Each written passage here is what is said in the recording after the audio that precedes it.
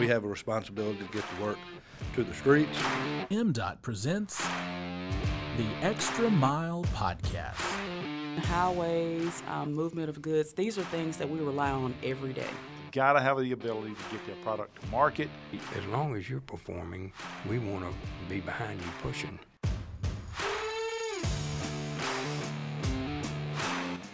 Morning, everybody. Welcome into another edition of the MDOT Extra Mile Podcast. We've got another great show today.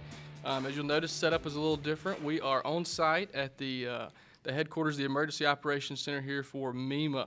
My co-host is out today. He's taking care of some business, but Paul will be back to join us next time for sure. We got a great guest again with us today. We've got the director here for MEMA, Director Stephen McCraney. He is the executive director, was appointed here in January of 2021. Before assuming the role as executive director, he served as the deputy director of the agency and the chief of staff since February of 2016. Served 28 years, actually, as lieutenant colonel in the Army and National Guard. Over 35 years of experience in the criminal justice system, Mississippi Army, Air National Guard, first responder, and disaster management. So quite the resume there, sir. Thank you.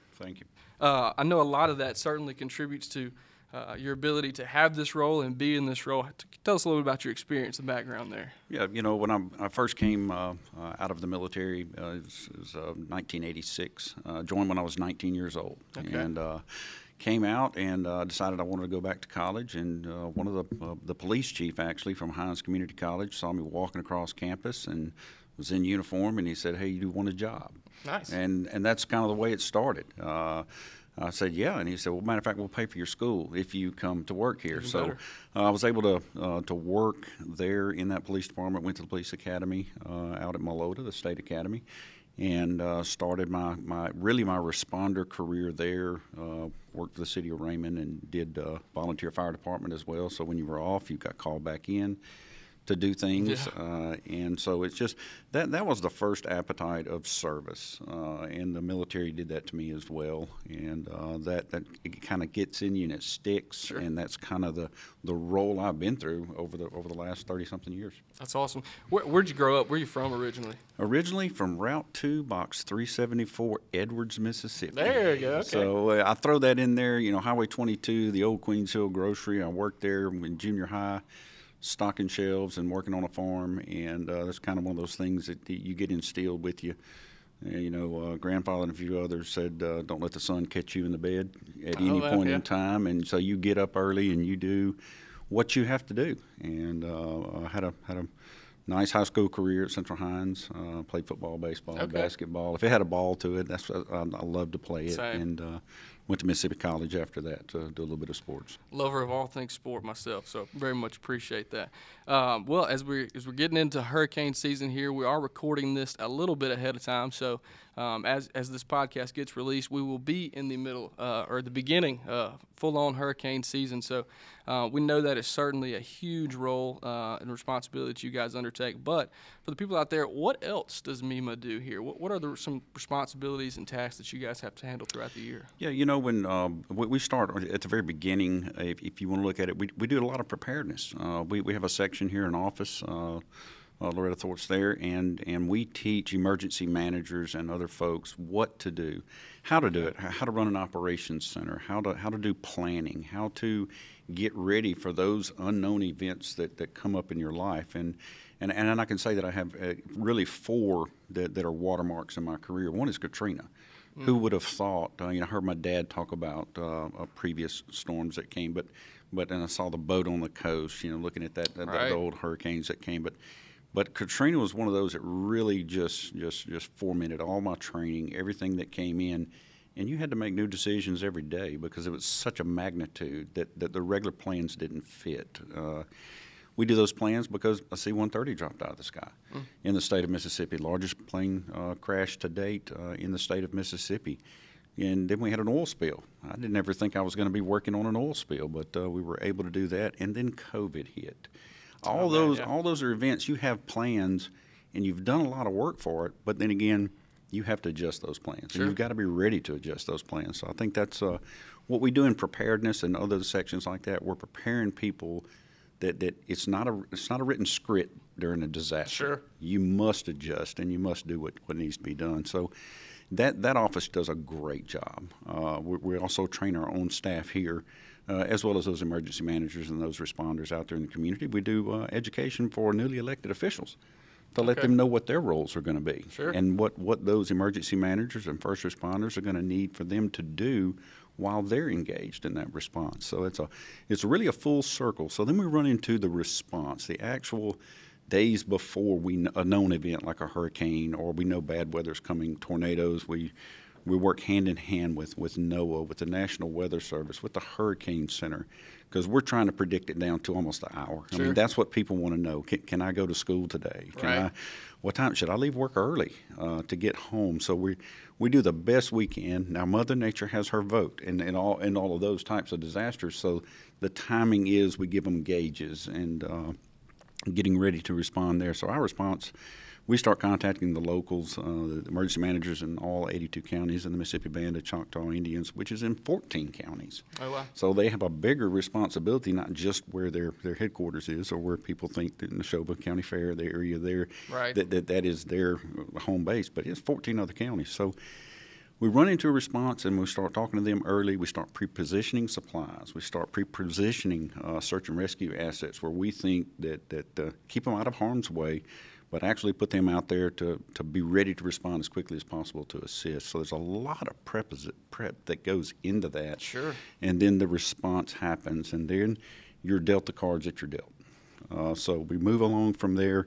Once we get the response stabilized, then we roll right into recovery. And that is any type of damage to individual homes, businesses, the public assistance side of what we do. We're still working Katrina Oh, wow, really? on public assistance in the city of Biloxi right now. So that's really the long haul part of what we do that people might not realize. Mississippi currently has 20 federally declared disasters that are open. Oh, wow. That we are currently working on, whether it's in the recovery phase. And then right after that, we look at at the same time mitigation during recovery, because we want to build things back harder. We want to build it back more where it will make it through another storm, where we won't have the cost of having to put it back together and things of that nature. So mitigation is that next piece that we do. We look at floodplains. A lot of people don't realize that we actually help manage the floodplain I did not. in flood insurance state of Mississippi, along with the Department of Insurance, Mike Cheney and his agency. We have our fingers in a lot of different things, and COVID was one of those. The Department of Health and us, we partnered up, and we do some things great, and so do they, and we combine those two powers. And I think Mississippi had a great response during COVID because of that. We unify, and our job is to coordinate. We coordinate every state agency that's involved in the response to make sure their time in the space is where it needs to be. And along with the Department of Transportation, oh my gosh, I just can't say enough for them what they do to get the highways prepped, to get the signaling prepped on all the highways and things during hurricane season, and then get them right back turned on. That's right. And be able to clear those roads. And that's the first thing you got to do is clear the roads for the emergency traffic that comes along. You got to be able to get an ambulance down the street. You got to be able to get out there with a fire truck. So it is a lot of things that go on. Not just, well, it's sunny outside today. Y'all aren't doing anything. Well, Right. yes, we are. We are doing a lot. So it's a big chore, but you take it one step at a time. We've got a great staff here at MEMA. I can't be more proud of them, being here with them since 2016, worked with them since Hurricane Katrina from other agencies and other places. But that's kind of in a nutshell. Kind of we got our hand in a lot of stuff. Never a dull moment. I know that you guys are constantly busy. I feel like that word unprecedented has been used so frequently the last few years here. Yes. I'm ready for a precedented situation to come up. I'm ready for one that I've already scripted and written That's to right. happen, not something out of the norm, so to speak. And something I really did forget to mention that people might not realize is we have a REP program, which is our radiation preparedness program. We actually work hand in hand with energy at for the nuclear station, which is in Port Gibson. We develop a response for it, as well as safety standards for it, as well as any radiological waste that goes throughout the state. DOT and us, we work hand in hand and we monitor those every mile, every foot that they drive in the state of Mississippi. We know when they're here, and we know when they leave and they're going on to the next destination. I appreciate that. Very much so. Absolutely. How does the public kind of stay informed with you guys? How does y'all's outreach and how could individuals like myself or others stay in the loop when situations are emerging, the info coming out of this place? Yeah, we've got a great department that has grown, and we knew that we needed to grow it. When I first got here, the External Affairs Division Department works directly in with the executive and all the other offices in every phase that they're in. We just don't put out information just before a storm. We're actually putting out information about recovery, about the training classes that are going on, et cetera. And all the social media, we just went to Instagram as well this week, but every social media outlet that you can go to, msema.org is our website, and from there you can sign up and get alerts. We're constantly improving that product because we want to serve Mississippi. We want to the mantra that I have for the agency is people, and that's three huge groups. And that's the first is I've got to take care of the employees, that first group of people here at MEMA, train them, get them ready to do the job that they want to do, and make them capable. The next is 83, the counties and the Band of Mississippi Band of Choctaw Indians, and then the citizens of the state of Mississippi, which is huge, trying to serve them and get them the information, the things that they need, because during a disaster, that's the worst day of their life. Sure. So we've got to respond and make it better. One a little bit out of the box question here for you. Do you guys have like the tank Batmobile when you can go out for storms and just like bulldoze through stuff? You would think that we would, but we're equipped with just about what everybody else has. I lose a lot of tires when I respond to disasters. But here's the deal: we have standby contracts, and we're ready for that. That in case our vehicles go down, because you have debris all over the road, and we do have four-wheel drives. During the ice storm, I went to work, came here every day. I had a lot of other individuals that came here every day, and we ran these operations, and we traded out vehicles with the next shift to make sure that we were here doing what we needed to do and getting those supplies and things out that people needed, water supply to kidney dialysis units, name it. There's just so many things. If it's an emergency, we're involved in it. If it can't be done, we're involved in it, and we make it happen. And it's something we're very proud of. Up to the task. Load the wagon, and they will pull it. That's right. That's it. Contraflow. It's something that really hasn't, I don't know, again, knock on wood, hasn't happened in my lifetime, but it's something to be aware of, right? It is. It is. Evacuations are a local call, and Mississippi. The emergency managers are very, very diligent. We have refresher courses, and we've done that this year with our partners, MDOT, with Highway Patrol, all those that are going to be involved in closing down the highway and making it all go north. And if you ever ride down 55 South, then you'll see the gates, and you wonder, why is that gate in the middle, in the median, and there's a road there? Well, that's contraflow. You're going to find out quick. And it's going to find out very quickly that we're going to push a lot of vehicles up. And then people don't realize that something you don't think about. Okay, well, how many people are going to now be in Hattiesburg? How many people are now going to be in? Those populations grow by triple or quadruple for those cities and those towns to service those individuals. And then the medical calls on the way. It's a stressful environment. You've got to be ready with EMS, whether it's UMC and their helipad, and then the helicopters that we can get out there, because traffic is not moving fast. You're not going to be able to pass somebody, so you've got to be ready for anything that's going to happen on trying to get all those people out of the way. And then if New Orleans makes a decision early enough, and the state of Louisiana, we know we're on the call to open up that highway to get them to a safe place. And we also have conversations, the governor's office and the governor of Louisiana, both MDOTs, and then both on the emergency side, GOSEF, the governor's office of Homeland Security Emergency Management. We're all in that conversation. Hey, north is not the best way because the storm's going to come through Louisiana and then through the North Mississippi, so we don't want to push them there. So let's go west, or let's go east, go all the way through Florida. So those conversations happen with those other EM directors in Alabama. So it's not just a single event. Sure. So it's a coordinated event none of us ever want to see happen. I don't realize how much goes into it, but things like that I would have even thought about, but they've got to go somewhere, Right. And speaking from personal experience, I was one who was, for whatever reason, not afraid of bad weather growing up, and did not change that until happened to be in college in Hattiesburg, and the tornado came through, and it literally almost sucked most of the roof off of our house. Right. So that'll change one's perspective pretty quick on getting ready. What should folks do to individually prepare and be ready for some events like this? It's if you think about in the wintertime, I mean, I try to get people to be prepared for every season, and you can just have a little kit in your vehicle. You can always change out a case of water. That's right. That's in the back of your vehicle. Always have a blanket of some sort, flashlights, things of that nature. Always have some food to eat. Imagine getting stuck in traffic and you don't move for 6 or 7 hours. Well, you can probably run to the woods and handle some problems, but then again, you're going to be in that vehicle with no food, no water, no nothing. I mean, you've got a child with you. And now we look at the infant formula and what's going on there. Got to be prepared for a delayed travel time. So we always say the first 72 hours is on the individual, and that Glad is you mentioned that. And that is what are the basics you need to make it for those 72 hours. And if you look at, we both have a bottle of water sitting on the table in case we need it, a gallon a day minimum.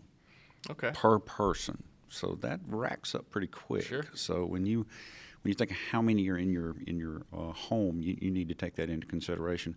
Also, we've been telling people during this time of year, be ready and know what your neighbor's going to do. Sure.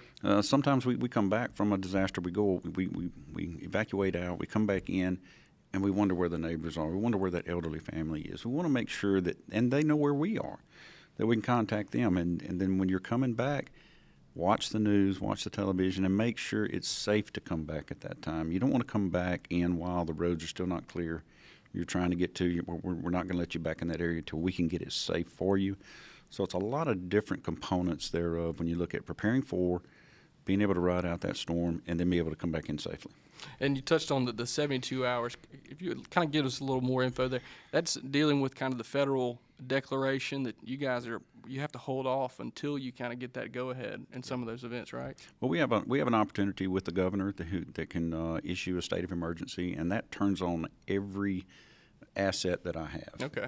So if we look at a hurricane and we know it's coming, we'll definitely do that up front. Okay. And that way that we can mobilize the state of Mississippi things. I can pay salaries for other state agencies, overtime that's going to absolutely come, the fuel, the cost thereof, and we ask for an emergency measures declaration through FEMA early on so they can reimburse us for that, because you got to get everything in place to save all life and property that you can. And it's just not that, for bigger events, it's just not there all the time. For some of the other events, we're able to do an administrative order by the executive director of MEMA, myself, and that position is authorized to say, we have a need, tornadoes come through, we're going to mobilize things and we're going to go, and then evaluate whether or not we're going to be able to reach the threshold, which is about $5 million right now worth of damage per incident. It's not like all over the summer I can keep adding things up. It's each and every storm, like our tornadoes that came through last month, March and April of this year. Each and individual storm, it's like Tuesday and Wednesday of every week we had tornadoes in the state. I know, yeah. All of those are separate events. Some caused a large amount of damage, some did not. So we have two federally not declared declarations yet, but we've asked for that. So that's sitting in Washington right now. It's waiting on FEMA headquarters and the president to review. So it's not so much you guys holding up. We're mobilizing and moving out there as quick as possible. But most definitely still good advice on the 72 hours. Absolutely. Worst case situation, you have yourself taken care of there for a time. What about kind of the other side of the coin? Once an event happens, what not to do? What are some things maybe you've seen people as soon as the storm's over, they run out or whatever it is, Yeah, I would say that one of our biggest problems is petroleum products. When you're trying to run a generator that you probably haven't really tested on your home. True. It's not wired up to attach to your home, because if you attach a generator to a home and try to run it through your fuse box, you don't have a switch that switch off. So if you get pulses or the electricity's cut back on at the same time, that's going to be a bad event. Sure. Others, have moved their generators inside their Oh, wow. homes. That is not good at all. We always tell them, don't even put it in the carport. Put that generator outside. Have plenty of airflow that goes around it because it's going to get real hot. You're going to try to replace the fuel that's in it when you run out, and cut the generator off when you're doing that. So it's just little small things that we take for granted, electricity, and it is a huge job for those guys to go back in and gals to actually lay those lines back down, because they're going over hills, down in hollows. Not all the electrical lines are right on the road. We think they are. Sure, right. But there's a lot of big power feeds that are out there that it takes the track vehicles to go in and do that. So they anticipate that at least 72 hours. We're worried about life safety. Sure. That is where we are in the first 72 hours, is making sure that we've gotten everybody out of harm's way. We can get folks that maybe are on cancer treatment and other things that takes electrical power at their home. We've got to figure out battery packs. We've got to figure out those types of sources. We've got some great partners, private partners from private industry that really have stepped up and helped us in the past. Say, hey, look, we're going to put a charging station here or there, and looking at those shelters where they can actually make that happen. So it's always, when you think you've got it solved, something else comes up. That's right, sure. Two of the ones that this may be just a personal pet peeve or an actual situation that you guys see, I don't know, but again, my personal experience in Hattiesburg when the tornado came through, the power lines were down. I was on the phone with my parents. They're checking on me, seeing what was going on. I walked outside without truly thinking about it. I was approaching a downed line. And had there not been an angel, an older gentleman that was standing across the street just said, hey, that power line's still hot. Right. And I mean, I was 2 feet from it, and I was like, thank you, sir. I wasn't in the moment, but, those power lines, just because they're not up in the air or they may not appear to be on, there's a good chance there's still power going through them. And then I feel like the other one that you guys as first responders and many of our folks see is the traveling public kind of once the storm comes through, And speaking of getting out and driving and seeing, so much lighter side of things here. You spend a lot of time driving and traveling around the state and stopping in for bites to eat here and there. Do you have a local hole in the wall maybe around here or somewhere in the state that you just, anytime you're coming through the area, man, we got to get a bite here? Yeah, I've been thinking about that, and I'm one of those guys. If I tell somebody else first 72's on you, if you go and open up my back of my state vehicle that I drive in all over the state during responses, you're going to find a cooler. It's full of various water, Gatorade, etc. I've also got a box of potato chips. I've got peanuts. And I usually try to hit a truck stop or two to load up on sandwiches. So it's I'm a sucker for a tuna fish sandwich from a truck stop. And just I'm prepared to make it through my time frame that I've given everybody else to do. But then again, you want to also see what's open, what's not. Sure. It gives me ground truth when I get out there and start responding out, looking at the local responders. Put my hand in the dirt, rub it. Okay, now I've got a true sense of what is needed and what's going on. But fancy restaurants, for me, during response, that doesn't really exist. It's just kind of do survival mode. That's fair. And what about maybe non-emergency events? Anytime you're just, maybe out and about traveling, running around. You got a favorite? I'm a sucker for a great Mexican restaurant. Okay. I love it. We religiously celebrate Taco Tuesday every week at our household. That's it. We're huge fans. Well, thank you so much for joining us today, Director. I mean, it's been very informative. I think there's been a lot of good information. I know I've learned some things, and I definitely need to update my prepared list at the house. We need to get some waters and some things stocked up just in case. But we'll go ahead and wrap this up. So thanks to all of our listeners out there who are tuning in. If you want to subscribe or download these podcasts, wherever podcasts are available, wherever you get your podcasts. As always, thanks for joining us. We will be coming back to you guys shortly in a couple weeks. My co-host Paul will be back. And always remember, drive safe on Mississippi roads.